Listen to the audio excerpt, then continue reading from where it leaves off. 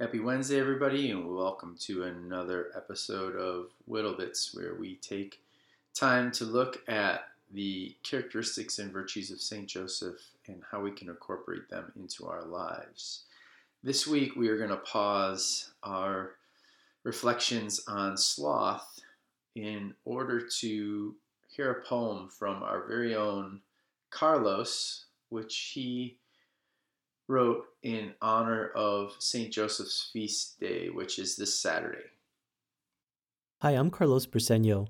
Like many of you, I've been on a journey of discovery regarding St. Joseph. He was someone I didn't think much about until Pope Francis declared the year of St. Joseph. What's changed now is I've gotten to know an ordinary man, a simple carpenter whom I didn't know too much about before, and I've gotten to know him through prayer and through the prism of faith. To be the foster father of the Son of God must have been the most incredible and the most terrifying role in the history of mankind. What an honor, yet at the same time, what a responsibility. That just sums up what fatherhood is all about.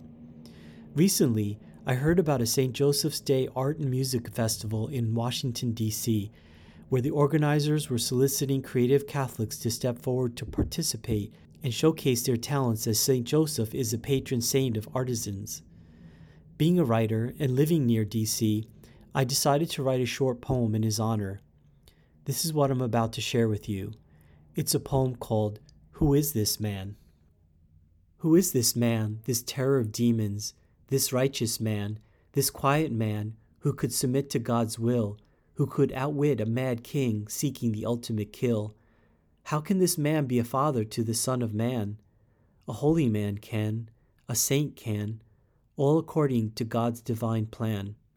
Who is this man? He is a working man, a family man, a just man. But he is just a man. He is just a human. Who is this man? Man, I want to be like this man. How can I be like this man? A holy man can, a saint can. What is God's plan for me? Can I be holy?